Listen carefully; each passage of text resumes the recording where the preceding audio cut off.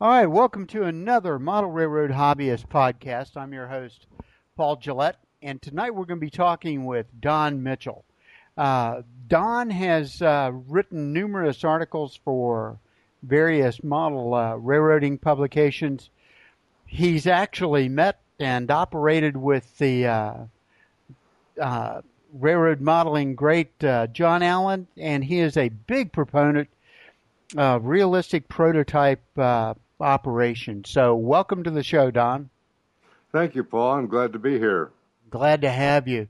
Can you just give us a heads up on maybe a few of the publications that you've actually had articles published in? Well, let's see. Model Railroader, the NMRA Bulletin, which I edited briefly back in the late 70s, early 80s. Railroad Model Craftsman, a little dabble in model railroading. I've contributed notes and letters to things like the LDC Journal.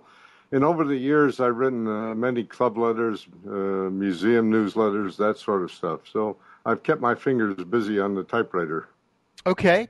All right. And I had mentioned while we were getting set up that I'd found one of Donan's articles from back in 2005 in an old copy of a magazine that I had kept. So how long have you been in model railroading? Well, it depends on what you want to call model railroading. My dad got me a Burlington Zephyr set from American Flyer way back during the Depression. So if you want to count it for that, good golly, that'd make 75 odd years in model railroading. Okay. If you want to go HO scale, I started that in World War II. It actually started when my parents took me downtown to New York City to Macy's, which had a big train display. And of course, during the war, there was no big production. So the New York Society of Model Engineers had a display in Macy's in which they had a sale or giveaway, I forget which, of old copies of Model Railroader. And that was my first experience with that magazine. In that magazine, they had an article on hoppers. And what it was a series of just black profiles of the hoppers, what they looked like from the side, no artwork, just silhouette type drawings. And I took that home, looked at it for a year or so. Good golly, I was in my early teens, I think. And I built a hopper car, scratch built that, my first HO hopper car, out of balsa wood and shirtboard from the type they used in the shirts at those days. You know, when you sent your shirt to a cleaner, came back with stuff with a board to hold it fresh and stiff and not wrinkled. So I took that cardboard, pasted on the balsa sticks to represent that outside bracing, put some trucks on it and everything like that, and it was fine. It went down the railroad, but it turned out that the board from inside the shirts warped because it was only finished on one side. So if you looked at it from the top, it looked like a sausage going down the tracks. Okay. Now, so you had your start there in World War II. Tell me, how did you meet John Allen? Well, it was through the Navy. I was a Navy pilot, not a carrier pilot, but I flew land-based patrol planes. And I met John Allen first when my parents moved out to the West Coast in the Silicon Valley area, before it was Silicon Valley. And then in '62, the Navy sent me to their postgraduate school in Monterey. And that's when I became an operator on John's layout. I got three things in Monterey. I got a postgraduate education, I got to be a gory and defeated operator, and I met my first wife. Okay, the trifecta. Yeah, and I refuse to say what order of ranking they were in, but obviously while my first wife was still alive, she came first. Okay, that's the A answer there. Tell me, I was just getting out of college and catching the HO model railroad bug about the time John Allen was, unfortunately getting sick. And I remember an article in Railroad Model Craftsman about his layout and being just overwhelmed by what I saw in that article, the scenery, the sheer scope. What was it like when you went into this layout where the Gore Undefeated was? It was sort of amazing because you came down the stairs from his living room, which was fairly plainly furnished, and I remember the stairs did not have a handrail. You got to the bottom of the the stairs, and you turned left, and there in front of you was the town of Port. And at that time, not many, if any, model railroads had any urban scenery like what John had created. And it was just really breathtaking. I can recall my mom, who was sort of a part-time artist, a paid hobby, you might say, and she was amazed also just at the scope of it. You've got to realize John was not what we would call a realistic modeler, even though some of his things were based on realism. He was an artist, and he used his artist training to create things using forced perspective and colors and things like that to complement his scenery. So he was a visionary rather than a realistic reproduction guy. Okay. Now, tell me a little bit about him. What kind of guy was he? He was a very bright gentleman who had a sense of his own intelligence. He had somewhat of a temper, never used it that I could see on the people, just at the trains when they did perform or something didn't go right on the layout. But he was very brilliant and very challenging. When I was at postgraduate school, there was one day a week, which was no classes, or one day every 2 weeks, I forget which it was, so that the aviators could go flying and get their required flight time in. And at that particular time, I'd be able to go to John's, usually for an operating session the night before. And then the next morning was no schedule at all for us. And if I didn't have a flight scheduled, then John and I would stay up talking. And it'd go to 2 or 3 a.m. in the morning. One particular discussion I recall just revolved around foreign aid, what it was, what good it was doing, whether it was worth it, and everything like that. And John was somebody who probed what your thinking is without necessarily expounding on his view of things. As I say, he was intelligent and he wanted to find out what other people were thinking. Okay. Now, I've looked at his models, and I guess when he started doing this, it looked like he scratch built everything. Yes, he did. And he used simple materials. A lot of his buildings were just made out of cardstock, if you believe that. And of course, braced probably with wood, not plastic in those days. Okay. But John was a very devoted scratch builder. And he scratch built a lot of his, I don't know what you call it, engine facilities and what have you, the details he put on engines. Okay. So, yes. Now, John, for instance, on the engines were freelance, but John was very meticulous about researching where the various pertinences on a real locomotive would go, and where the air pumps would be, where the sand dome would be, that sort of thing. So he tried to put everything that they could be real engines, just other than being purely freelance. I recall one particular picture that appeared in MR in one of the columns in the back, where they used to have a sort of a monthly thing on the doings in the hobby. And there was a picture of him, and I think it was Whit Towers and Paul Moon. Anyway, they were out in Arkansas for some sort of NMRA meet, and they went up to the Reeder Railroad, and there was John kneeling on the floor at the end of the passenger car, with a tape measure, and one of the members of the party was in the other car, and he was in to get the exact distance between the cars, so he'd know how close he had to build how close coupled the cars were, and how he had to build his cars to get something that was near representing that accurately. Okay. Wow. Now, did he build his locomotives, or were they brass imports? What were his locomotives?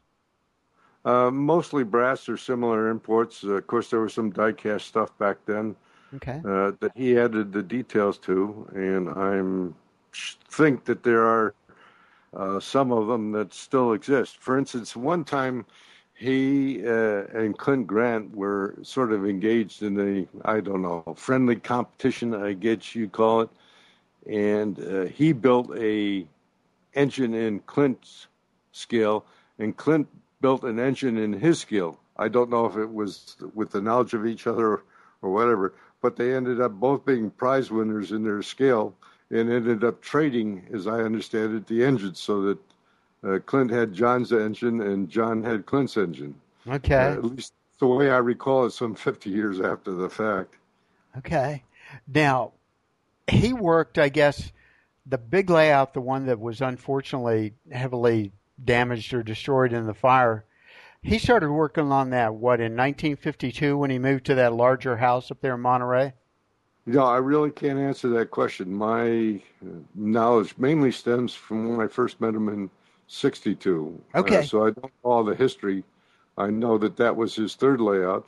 And in Okay. fact, because I was one of the operators and knew one of the guys in the Monterey area, I ended up with some of John's things that have been donated to the San Diego Model Railroad Museum, and they include the three-dimensional mock-ups for some of his layouts, including that last one.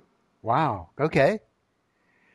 Now, did when you guys would get together, were they pure op sessions? Did you help build any of the scenery, or was it pure operating?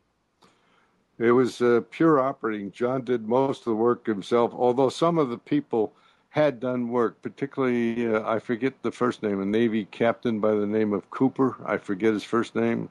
I don't know if I ever met him or it was only once. And Cooper Electric was named after him. And I understand he built a fair amount or helped John with the track. But Okay. beyond that, it was just operating sessions. I looked at a little bit of John's wiring once when he was having a problem. He expanded Gory, the town, by putting another scenery on between the existing track and pushing the fascia out a little bit. And he was having trouble with his electrical setup. And all I could say is I looked at it. The two of us could not figure it out. But by the next time I came back there, John had figured it out, corrected the wiring so that we could go ahead with the operating session. Okay. And I've seen photos of one of the yards. I mean, he was very expert at using mirrors to create that, perception of depth and Yes, he size was. beyond.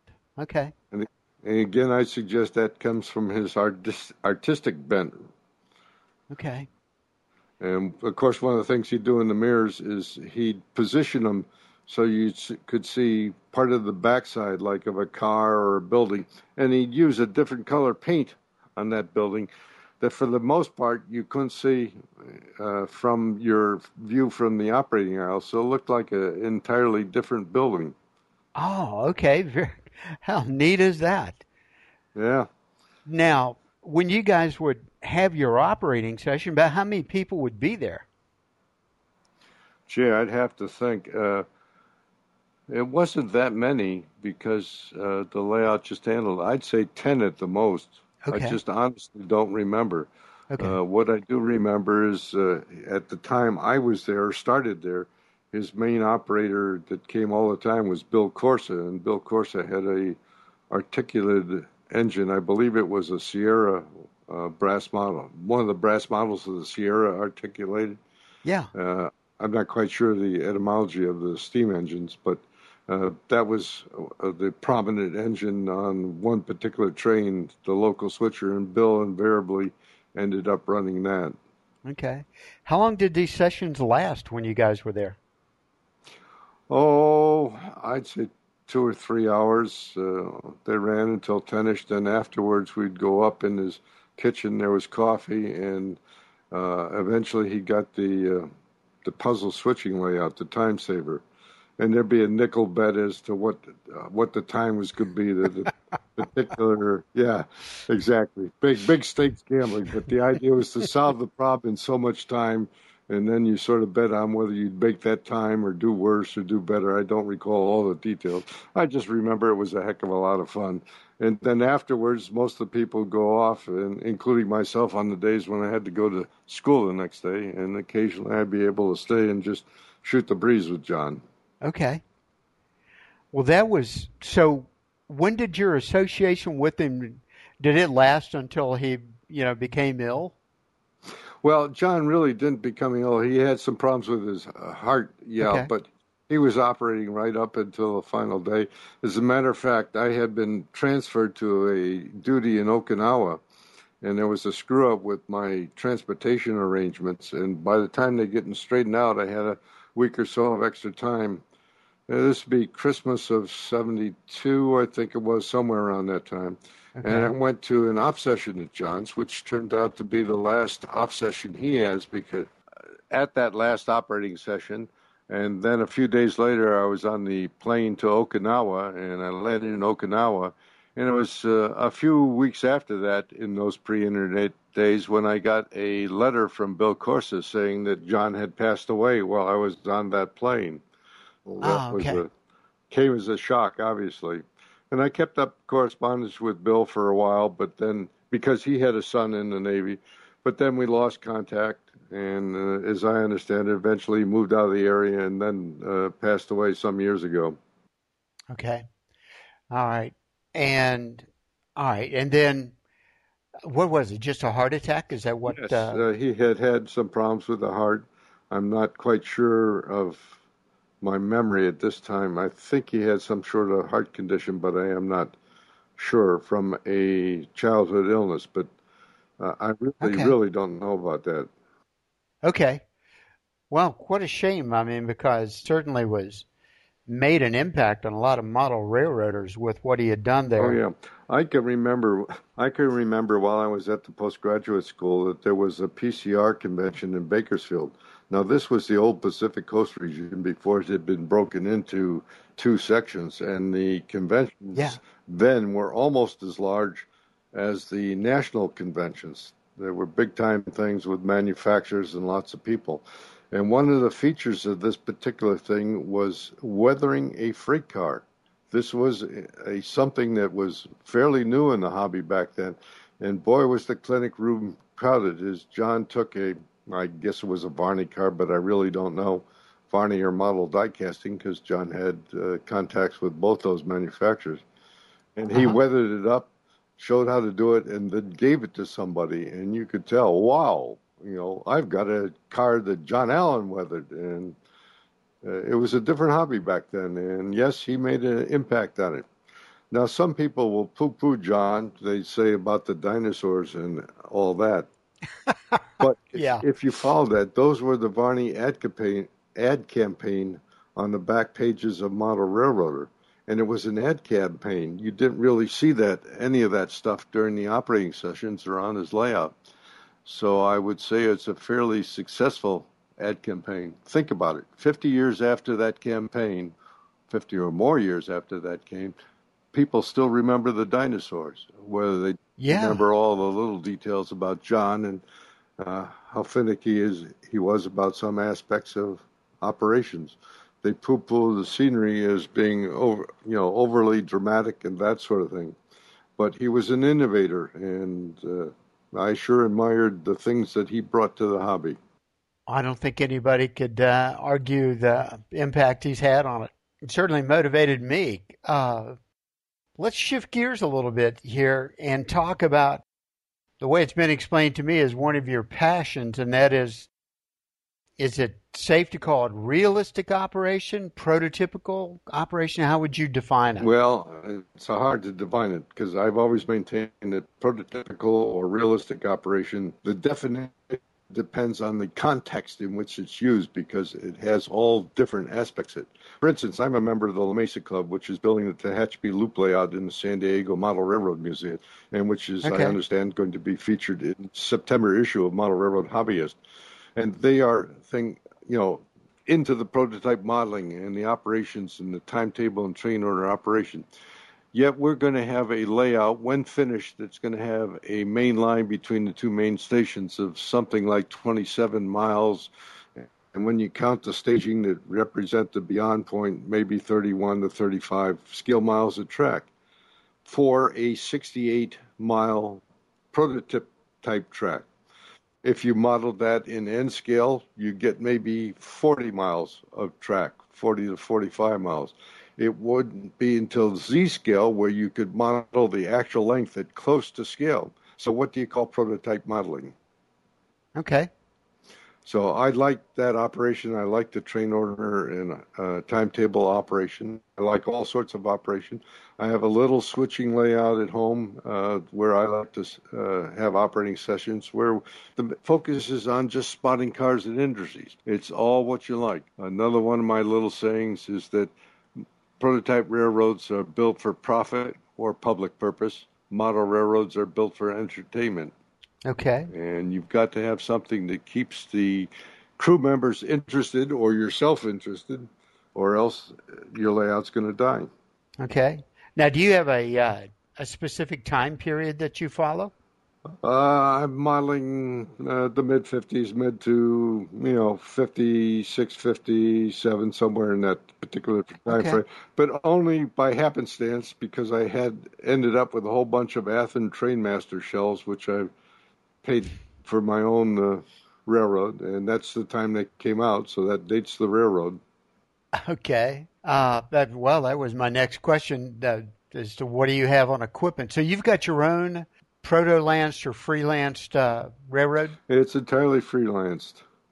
Again, I get my prototype railroading. I go down to the Model Railroad Club, and there's Tehachapi, which is a prototype that very few people have the privilege of operating on. So I'm very lucky in that I get the best of both worlds.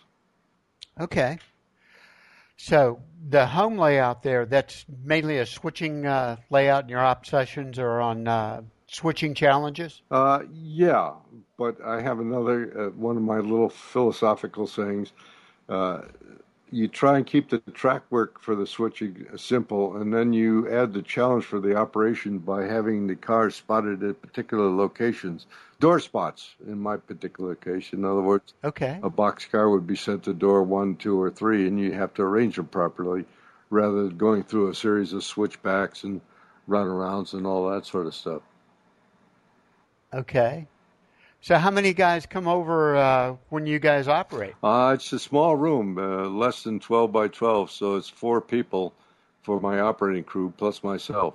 How often do you guys get together? I have 2 operating crews, so I operate twice a month. The other 2 nominal days of the month, there are 2 other layout owners involved in the same thing. So we rotate the 3 of us. Oh, okay. So we're operating once a week. It just depends on which layout. And of course, not everybody operates once a week because my layout holds only about half the crew that the others do. So, Now, when you go to the big club layout, how often do you get down there? well, I go once a week. I used to go more often, but I limited myself to once a week these days. The club operating sessions, we have 2 sessions a year that run all weekend. That's 2 days, Saturday and Sunday, and they start at about 8 in the morning and run until 6 or 7 at night. We used to go 10 or 12 hours, but that proved too much for the operating crews. And those can hold anywhere between 30 and 40 people as far as the operation goes. Wow. Well, That is some die-hard model railroading at 10 to 12-hour sessions? yeah, rotate at the halfway point. So that people have a Wow. chance. For instance, if you're doing a job like dispatcher, lots of people want to dispatch timetable train order, particularly on our layout, because the length of the run makes it more like a real railroad. So we rotate halfway through the session, and the other jobs rotate also. Yard masters, yard switcher jobs, station operators, the telegraph operators don't use the telegraph, they use phones, but they do hand the train orders to the train crews. So, yes, Okay. And that's what? I'm sorry, the San Diego? the La Mesa Model Railroad Club in the San Diego Model Railroad Museum. The museum itself, we believe, is the largest of its type. It's accredited with the National Associations of Museums. We have about 26,000 square feet in which we have 4 scale layouts, 1O, 2HO, 1N, and then the 5th layout is a high rail layout. Okay, now is this one and the same? I think back in the '90s, I had a video from Pintrex. Yep, that's it. Wow, that is one huge layout. Yeah, and not only that, the cover photos on the Petrax disc, I guess it was, or was no, it was a tape. Those cover photos were mine. Were they? Yeah. You know, when I converted to DVD and moved from Ohio out here, there was a young kid next door, the neighbor, who was really just becoming rabid for model railroading. So I gave him all my VHS. I said, you know, here, Kevin, go enjoy these. And I just really loved that model railroad. I think what we were following tunnel motors around the track, pulling tank cars. I can't really remember it, but yes, we have a model of a tank train like they used to run between Mojave and the LA area. Oh, yeah, what an impressive model railroad. Yeah. That, we've got in Phoenix, there's two very large model railroads, but nothing approaching the scope of what you've just described there. You got to go west, young man, as the saying goes. Well, you know what? My wife just took a position at a med center in Dallas, so I'm going to start splitting my time between Phoenix and Dallas. But when I'm back here tending to my own layout and stuff, I can see a road trip coming up to go down to La Mesa there. Yeah, absolutely. That's right, because she's out of town. I will not have any curfew. Yeah. Well, when you do it, give me an email or something. And if I can't be there, we'll certainly arrange for somebody to take you back scene on the layout and show you everything and explain it to you. Wow, I'd love to do that. I'd like to work it into maybe a video podcast. That would be really cool. Now, do you enjoy building equipment, weathering, and so forth like that? Oh, yeah. I enjoy all aspects of the hobby. Okay. Being in the Navy, I've tended to, in my younger days, be a club member of some sort.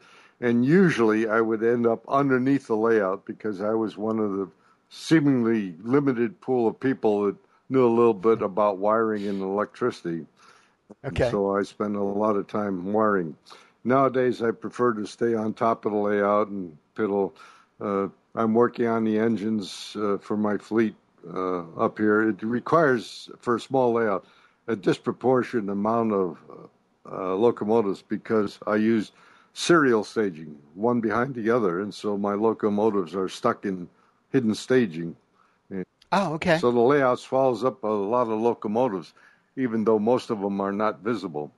So it's been fun working on those and getting them up to speed. But in the meantime, operations have kept going. One of the things, side comments, since we're talking about John Allen's system, I've adapted his tab-on-car routing system after a careful look at available routing systems like car cards and computer-generated switch lists and others. It works for me because one of the beauties of that system is that the cars are always routed to the correct destination, no matter where they end up on the layout. Which is fine, because I live actually not in San Diego, but in Coronado, which is a little town of 20,000 that separates San Diego Bay from the ocean. So we get visitors. I have a grandson that comes over. Doesn't matter where he puts the cars. They're always routed correctly for the next stop session. Okay. Are you DCC? Absolutely. Okay. We were one of the early adapters of North Coast. Back when System 1 was still floating around, and then North Coast came on the scene. And that was my recommendation for the La Mesa Club, which is taking it up. And the two other scale clubs have also taken up North Coast. So we have 4 layouts, or at least 3 with NCE, as I understand it. Okay. Well, maybe you've heard about it. There's a new system out. You know how everybody on DCC has the availability of doing radio? Yeah.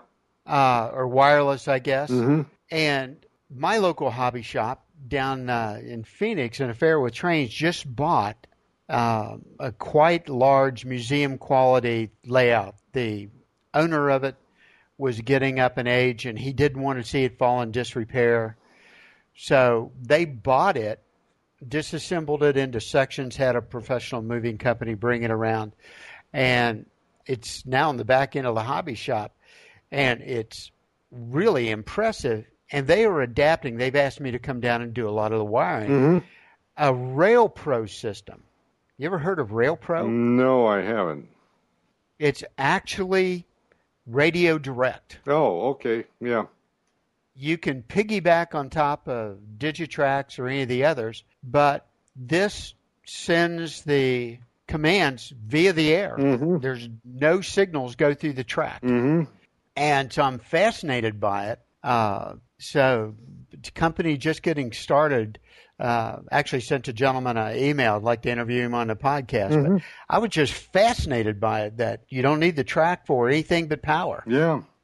Well, if it handles enough locomotives and does your consisting and all that, it sounds like it would work fine. You know, I've seen other people advocate batteries, and then there's the infrared-based systems, so rail links. So, yeah.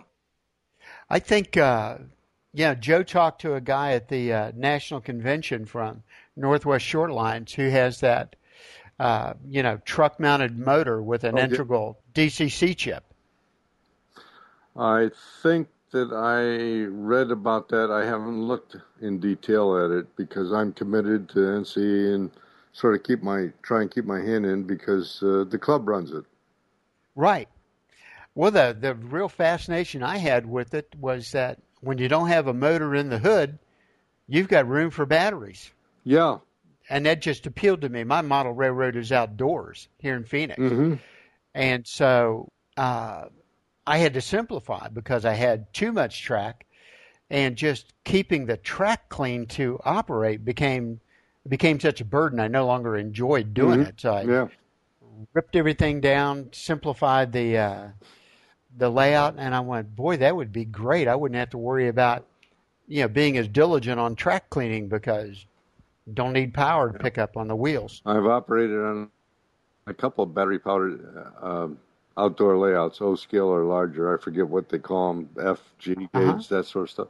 And yeah, it's a neat idea. The problem I've seen with those is they can't handle the engines, number of engines in consist like we're doing in Tehachapi. Okay. All right. And of course, like with all things, I'm sure technology will catch up with that need. Absolutely. I mean, it's progressing so fast. And you think about batteries, well, the technology that has gone into batteries and coming on, if they ever succeed in getting powerful enough batteries in small enough size, well, that would be a fascinating development.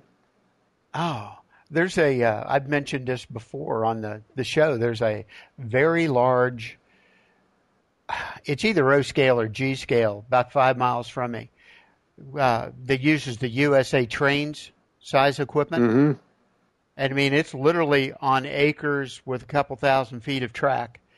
And he converted all of his locomotives to batteries. Oh.